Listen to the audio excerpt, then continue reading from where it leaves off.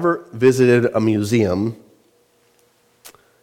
you know what fun it can be to look at all the exhibits, whether it be a history museum, whether it be art museum, natural history.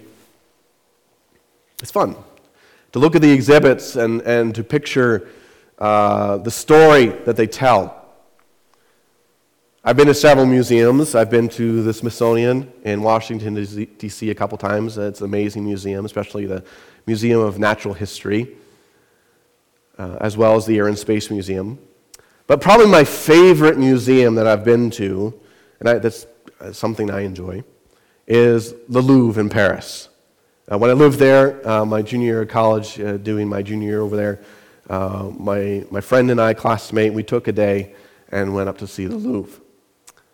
And the Louvre is massive. If you've seen pictures, it's a very big museum.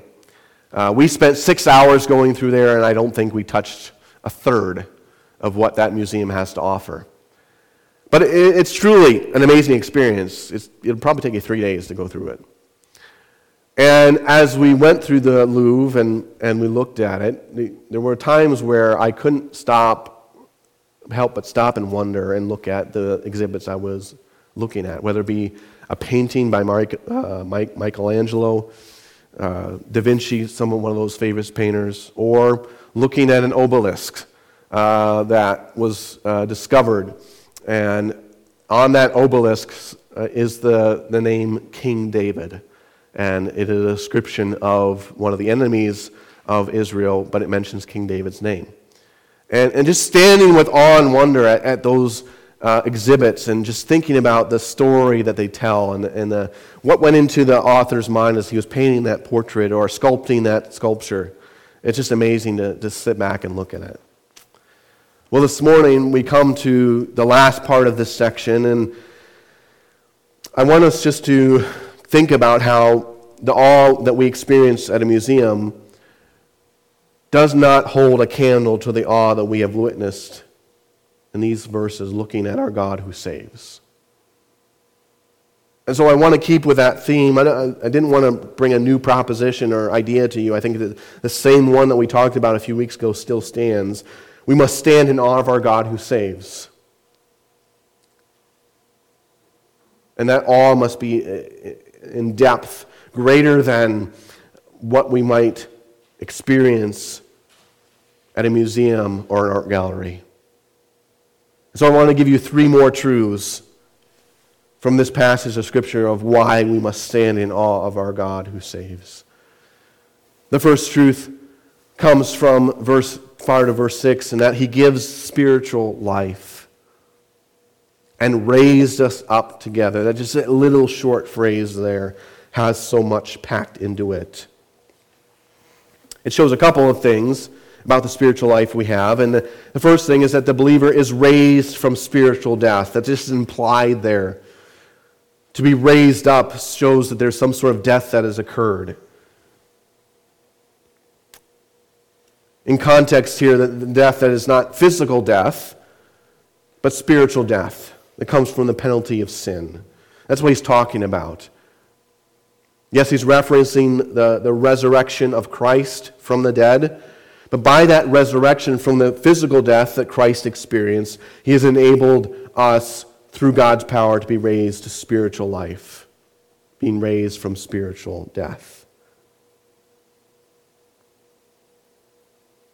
And from the time Adam and Eve sinned, mankind has experienced spiritual death, which is a separation from God with no hope of reconciliation.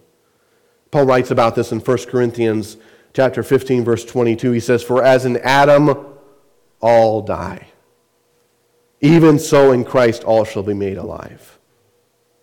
Romans 6:23, the wages of sin is death. Well, we talked about it in the first part of verse chapter 2, right? We talked about there's no possible way that we could be made alive. We were dead in our trespasses and sin, verse 1. And that is the status which all mankind experiences even now. Even though there is life going on around us in the various scenarios of our world, ultimately that life doesn't cover up the spiritual death that people face. That sentence of death. And notice here in this phrase, and raise us up together, that this is divine resurrection with no human initiative. Going back to verses 1 through 3 of this chapter, there was no way that we could be made alive. There was no way that we could be raised from spiritual death. We don't have that ability. Mankind does not have that resource available to him. He can't just wake up one morning and say, I'm going to be spiritually alive. I'm going to relate to God now. He can't do that. There's no power in him, and there's no ability in him to it, but God has that power. Are you thankful this morning, just a little sub-point here, are you thankful that God has the power to make people spiritually alive? That even though people face spiritual death every day, they do not have to face it without hope, because God can make them alive.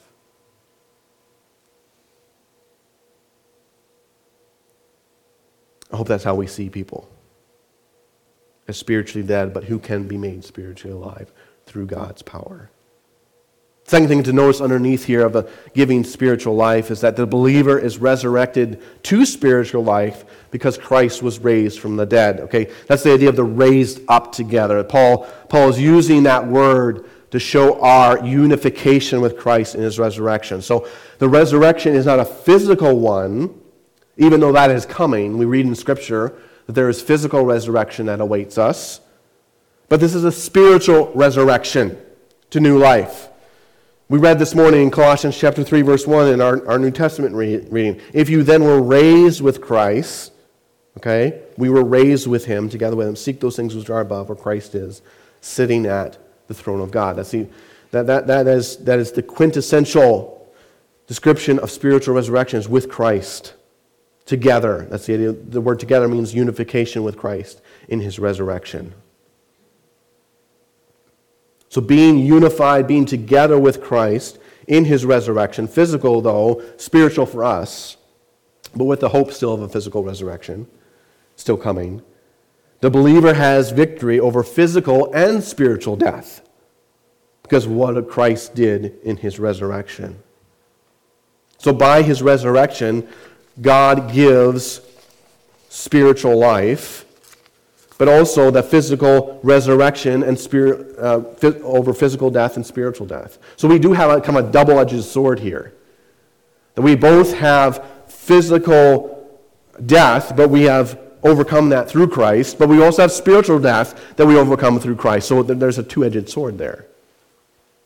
So you and I, as believers in Jesus Christ, I hope that's where we're at this morning, we do not have to fear death in any form.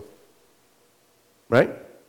We can be so overwhelmed with the truth that we have this promise that we, at point of salvation, became united with Christ in his resurrection so that we do not have to fear death, either physical or spiritual. And to tell you the truth, in light of our current situation today, that's a great comfort. That even though death may come in whatever circumstance, we still have victory. And so the believer in Jesus Christ, as he's been granted or given spiritual life, he has given this promise of physical and spiritual victory over death. But notice also, too, and I didn't put it on here, my apologies. Notice also here that this identity is unique. Okay? He's raised us up together. There's no one else who has this identity. We don't need anything else. It's as if Christ and us, we have become one person, the Scripture talks about. And the best way that I can illustrate, I was thinking about this, how do I illustrate this, is the use of an ID card. Whether it be a driver's license with your photo on it or passport photo. And what does that ID card have? It normally has certain characteristics that belong uniquely to you. So height, weight, eye color, hair color, or lack of hair color in my instance, okay? Which is fine. Some people think that it's an issue for me, and I really don't have a problem with it. So they have certain physical characteristics.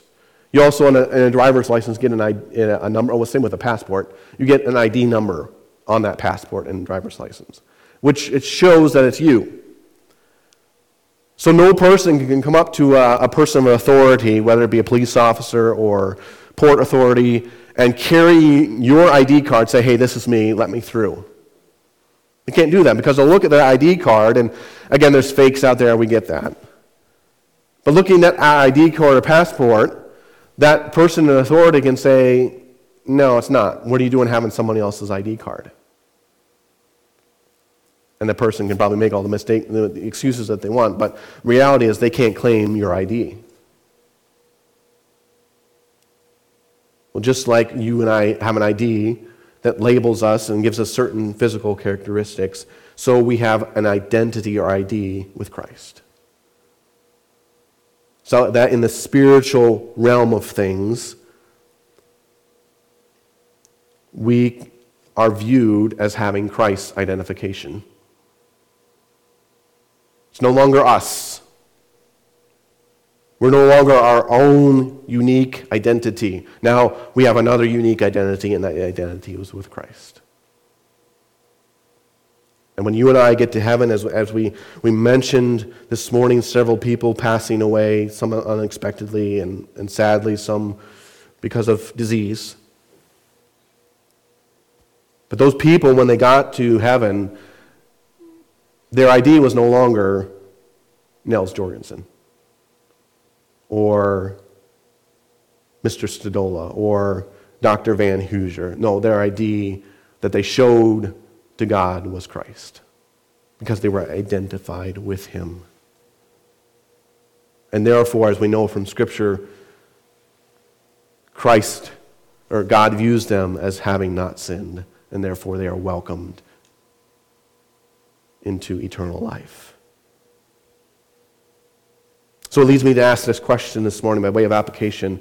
Are you showing your Christ ID to the world? Are you in your personal life, as you're going about your work, as you're engaging in relational conversation, as we're living at home, are you whipping out your Christ ID and living that out? Or are you whipping out your ID that is with an old lifestyle and living that out? Paul says, let me go back there to Romans chapter 6. Paul says an encouragement along this line, that doesn't have to be the case. We don't have to whip out our old ID.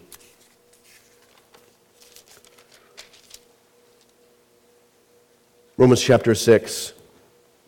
Let me read starting verse 1. What shall we say then? Shall we continue to sin that grace may abound?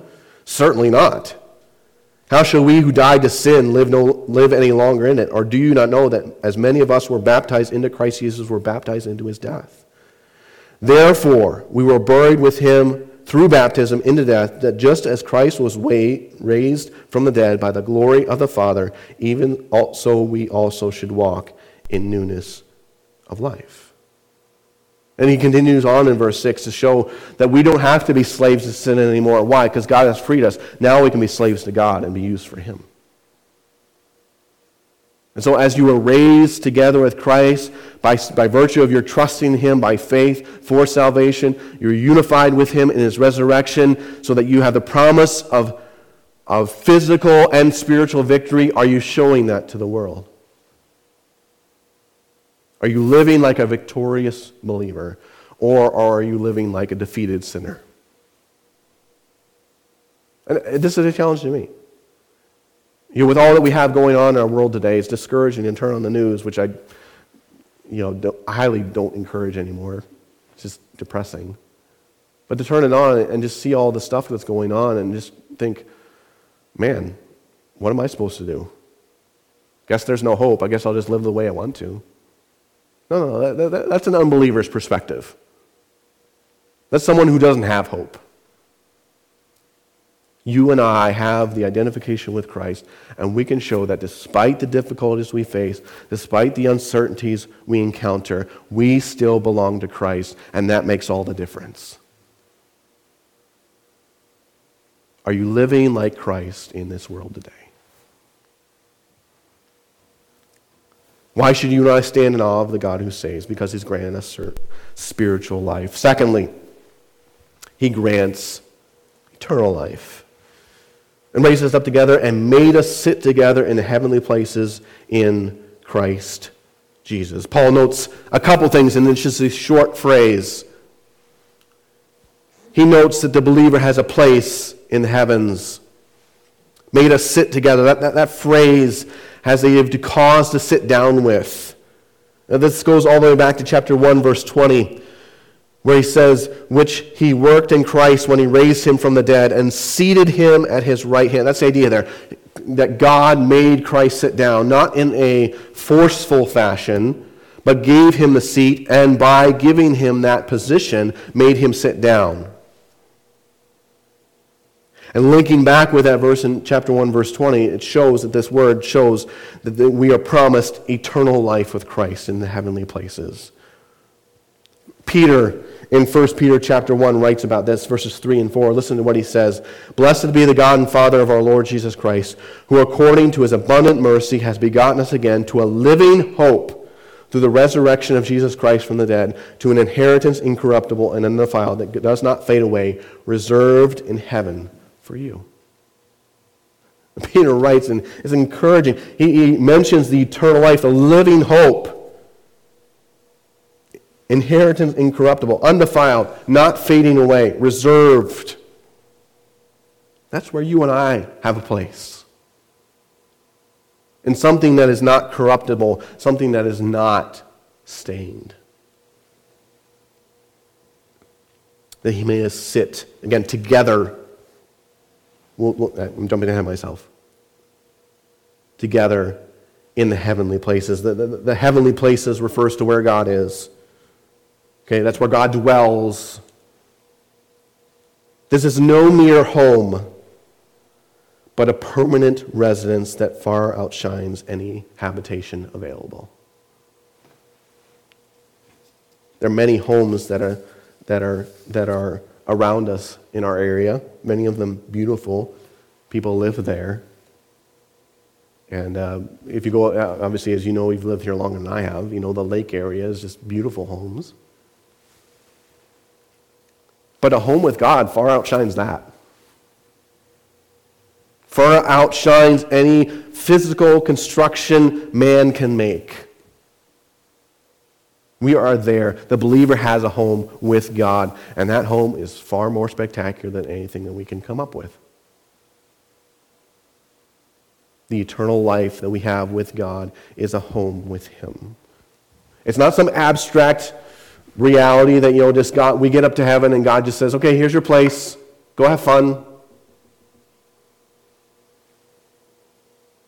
No, God is the one who says, welcome home. Come into a relationship with me that is even more meaningful and more intimate than anything you've ever experienced. And this is all possible because of Christ. The believer has a place with God because he is united with Christ. The word together reflects that. And an illustration I might give of this is a name plaque. You normally see them on people's houses. We don't have one at our house. I don't know if we ever will. We might. But when you approach a house that has a name on it, like the Petersons or the Sorensens or the Bjorkquists, it's a good Norwegian name. Scandinavian name. Okay. Dalvang, that's another one. When you have that plaque on the house, it identifies that's where the person lives. That's the identification badge, if you will, that makes that person, whoever visits, say, you know, the Sorensens live here. Or David and Mary Fish, they live here.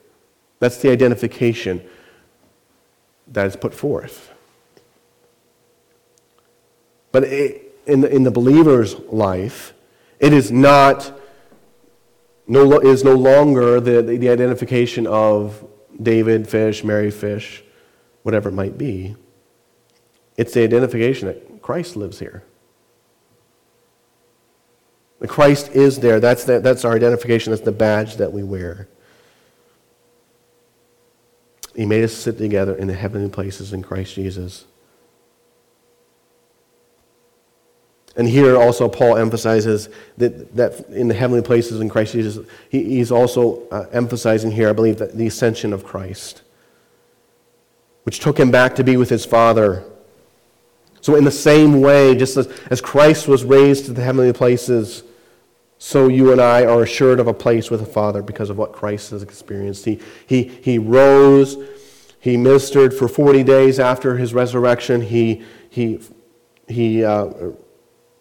went to heaven, sat down, has a place there, and we read in Acts that Christ was seen to be seated at the hand of the Father. But that's where Christ is, and we're assured of a place there. Philippians chapter 3, Paul writes there in verse 20, "For our citizenship is in heaven, from which we also eagerly wait for the Savior, the Lord Jesus Christ."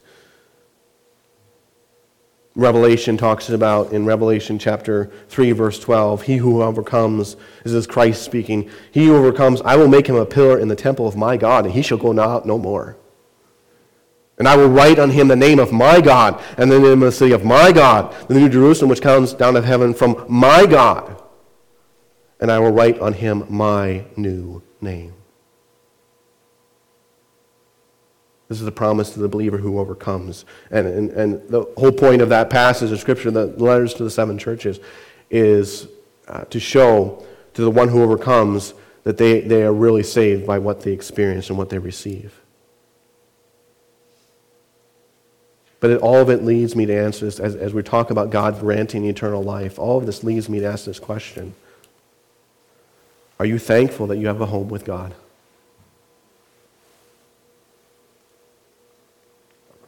That despite the uncertainty,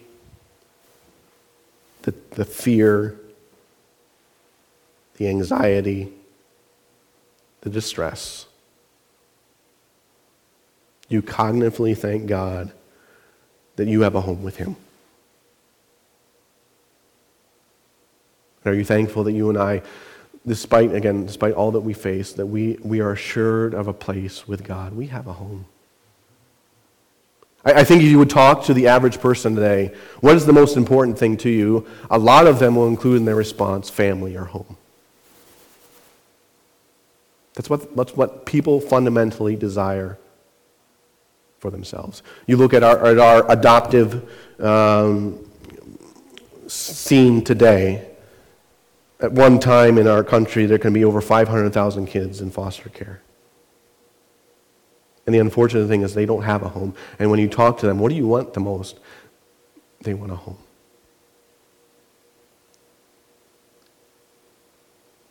And at times it might feel like you and I are homeless. You and I might feel like we're just floating around. We're not settled down. We don't have some sort of security because we're so feeling out of whack. But in the midst of that, God has given us eternal life, and He has given us a home. So that we may feel like we're pilgrims on this earth. But we do have a home waiting for us.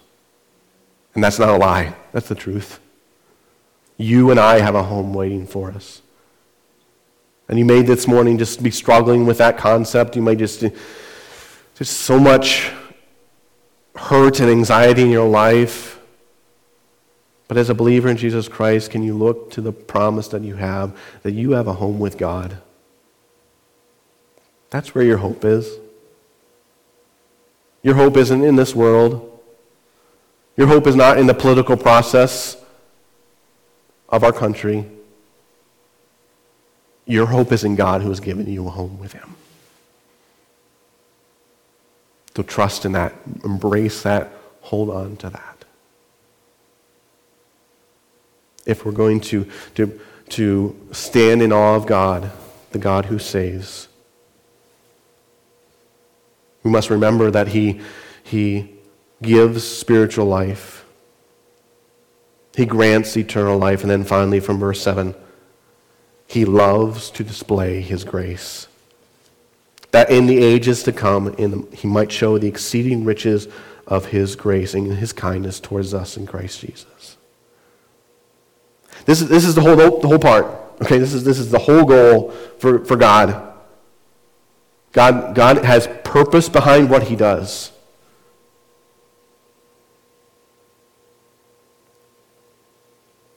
That phrase, that, shows that in the ages to come. So here's the purpose. Here's why God has given dead people life. Here's why God has made rebellious sinners his children. Here's why God has been merciful. Here's why God has been loving. Here's why God has been gracious. Excuse me. All that God has done in salvation, from making dead people alive to giving them the blessings of his spiritual life, is designed so that he might show off his grace. I kind of liken it to a trophy case in a house. We've talked about this before. But if you imagine a trophy case in a house, it's designed to show off items that are valuable to that person. Most of the time it's sports trophies, or perhaps hunting trophies, or perhaps awards, medals that people have. So I want you to picture that what God is doing in salvation is he's assembling a trophy case. He's building it, or he has built it. And there's shelves, there's glass that you can look in and see the trophies are on there. And funny enough, there's only one type of trophy. And one type of trophy is us. Those who believe in him. Those who have come to trust in him. So much so that he puts us on display as trophies of his grace. And God loves to show us off. God loves to show his grace off, and that's the whole point. That is the purpose of our salvation, to show off grace. Some people might look at that and say, well, that's really proud. No, that's God. He can do whatever he wants. And he shows his grace, that in the ages to come he might show the exceeding riches of his grace. This just kind of portrays that God wants to be gracious. God desires that in our life. God's not stingy. God's not selfishly holding on to his grace. No, he wants to be gracious. Paul experienced that in 2 Corinthians chapter 12, verse 9, where he's not understanding what he's going through. He pleads God to remove the thorn in the flesh. What does God say to him? And he said, my grace is sufficient for you, for my strength is made perfect in weakness. God showed off grace in Paul's life by leaving that thorn there. And that is what he does. He directs the attention to his grace. That's the verb construction there. He might show. It is designed to show attention to or point somebody to something. That's God's desire. That's his wish. He wants people to see that he is gracious. Psalm 116, verse 5, gracious is the Lord and righteous. Yes, our God is merciful. Grace is who God is. And he loves to show it off. And notice here, this is interesting. He might show. Not you, not me, God. God wants to show off his grace. So this is an encouragement to me that as a recipient of his grace, I'm not required to show off that grace. To show, hey, look at God, how God has been gracious to me. No, it is God's responsibility to show off, hey, look at the person I've been gracious to. And that's an encouragement to me, because guess what? If that were my responsibility, I'd fail miserably. But yet God is at work showing off his grace so he can point people to himself. And notice where this grace is to be shown. It is to be shown to all generations of believers. That's the idea of the phrase, in the ages to come. Not only when Paul was writing, but also in those who would be saved after. As long as there is time, God intends his grace to be on display. It also shows that God has a plan for his grace. What do you think of that God has a plan? God's just not winging this thing. God has a plan for his grace. It's not up to chance. It's always been God's design plan to demonstrate his grace publicly. It isn't a secret club that we're a part of, that we just, once we get the secret password and everything, we go in and now we're extended all these different favors. No, this is a public display of his grace. God wants to show us off to say, look at what my grace has done. You and I can think of different people in our lives who are reflections of God's grace. I think of Dr. E. Robert Jordan, who God took from being an ornery, filthy, foul-mouthed sailor in the Navy, took him from that status and made him a servant, faithful to the end. And that was all of God's grace. There was nothing in E. Robert Jordan that attracted God to him. Nobody was attracted to E. Robert Jordan. But God in his grace saved him and allowed him to start Calvary Baptist Church in Lansdale, Pennsylvania, which influenced over 100 churches planted across the East Coast. And there are other people that you can think of in your life who are trophies of God's grace. You know why their lives have been so constructed in such a way? It's to show that God has been gracious to them. And your life, God has constructed your life in such a way to show his grace to others.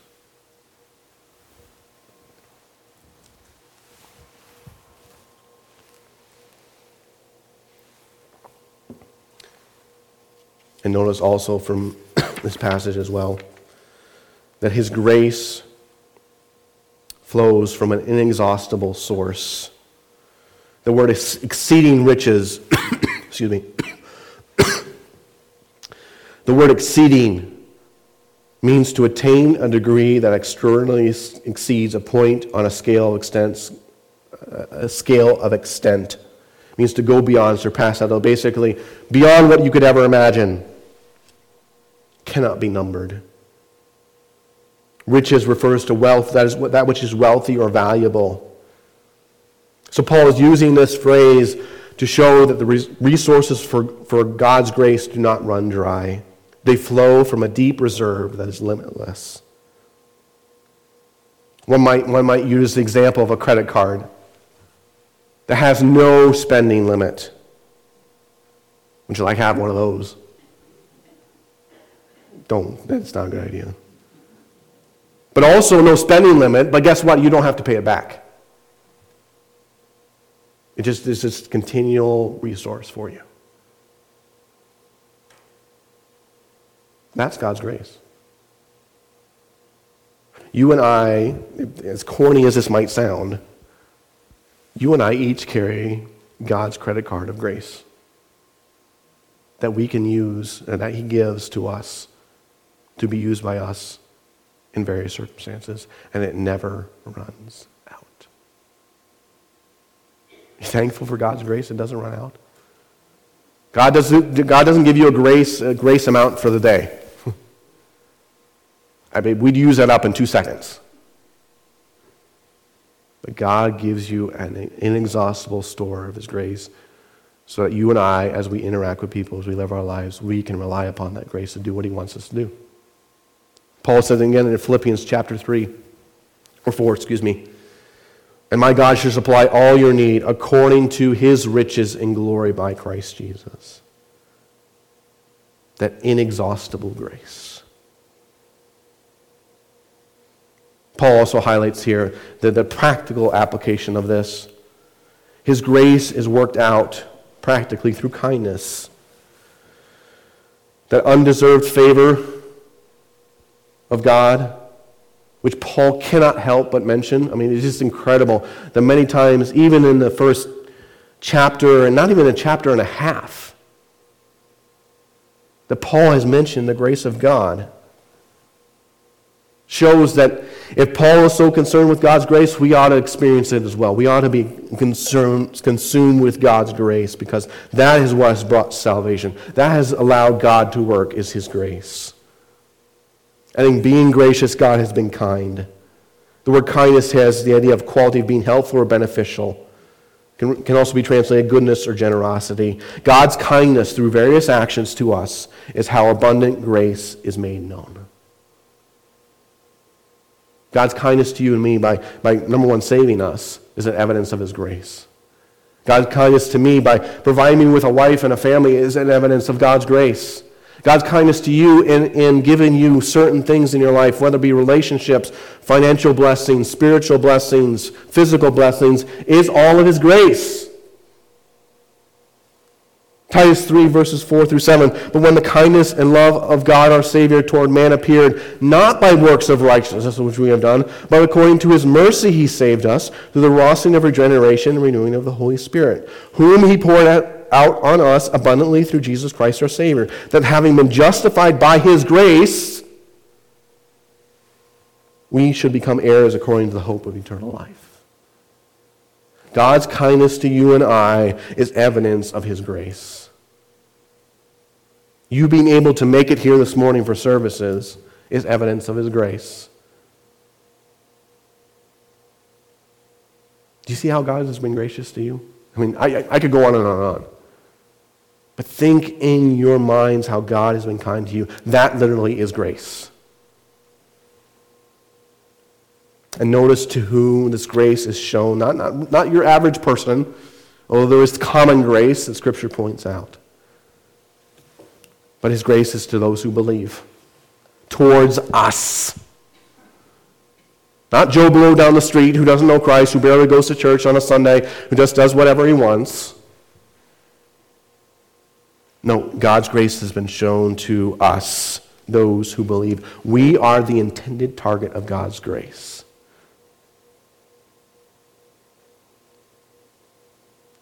It is the intentional grace of God.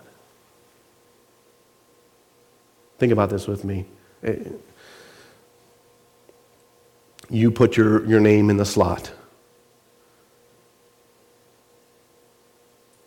But say this, God has been specifically gracious to David Fish.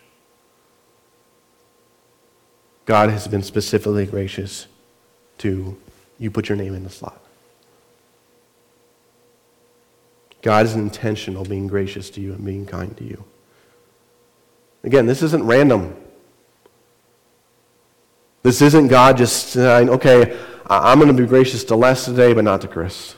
You know, she's, man, she hasn't really deserved it. I'm going to give it to somebody else. No. God gives grace, equal grace to every believer, and is inexhaustible and is intentional.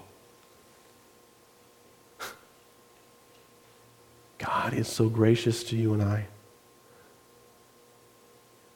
It's an intentional, and by way of just a further point, it shows that he loves, right? It shows that he loves you and me.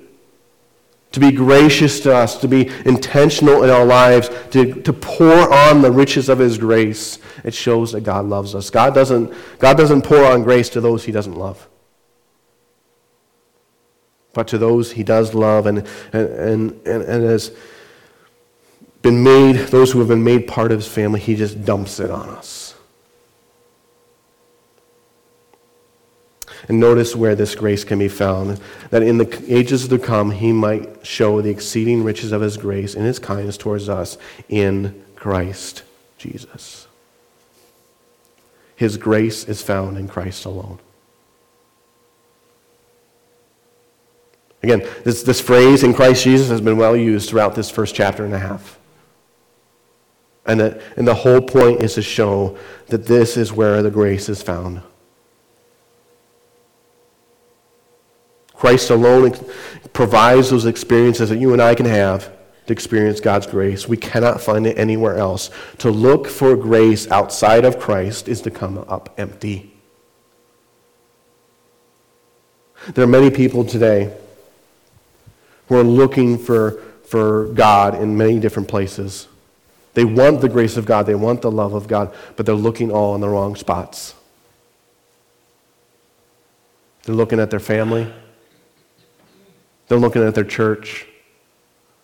They're looking at maybe even their job, another relationship that they have.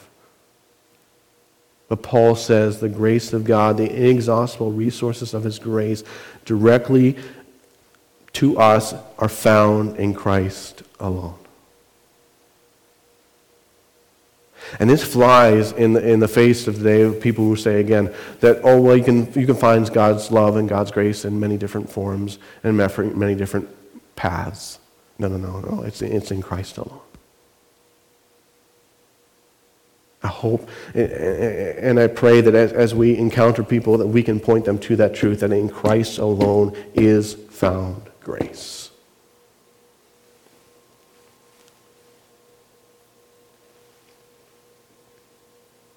Paul highlights this idea of finding grace in Christ alone in 2 Timothy chapter 1, verse 8 through 10. Therefore, do not be ashamed of the testimony of our Lord, nor of me, his prisoner, but share with me in the sufferings for the gospel according to the power of God, who has saved us and called us with a holy calling, not according to our works, but according to his own purpose and grace, which was given to us in Christ Jesus before time began, but has now been revealed by the appearing of our Savior Jesus Christ, who has abolished death and brought life and immortality to light through the gospel. It's in Christ alone that we experience his grace. And it leads me to ask this question as we think about this, as we think about even the song that we sang, Grace Alone. Are you pleading with God for grace in your life? As you experience work, as you go to work, as you get up in the morning, as you walk around the community, as you interact at the grocery store, are you coming to God prior to interacting with those people and those situations? Are you coming to God pleading with him for grace? Yes, you and I have it. It's an inexhaustible resource, but we can easily fall into the trap of forgetting that, can't we? Like we just got to take the bull by the horns and seize the day and do all this stuff, and if we we got to do it. Let's go, action. When in reality, we cannot accomplish anything without God's grace. So are you and I daily pleading for God's grace? Just maybe not getting physically on our knees, but time and time again, throughout the day, throughout the week, throughout the month, pleading with God to be gracious to us. God, give me grace in this relationship. I feel like I want to punch the person right now. But Father, help me to be gracious to him. Father, in my work, I don't like my boss. I don't like what I'm doing. I just feel out of place. Father, give me grace to calm down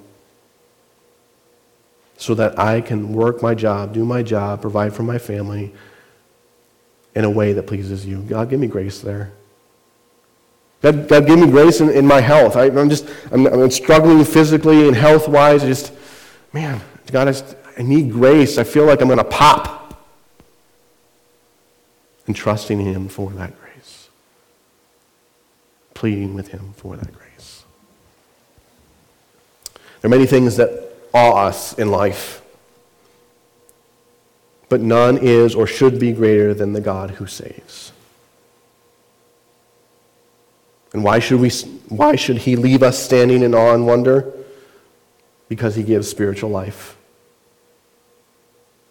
He makes people alive who are dead. He grants eternal life. We have a home with God. And he desires to be gracious. He wants to show off his grace to us. May you and I never lose our awe of this saving God.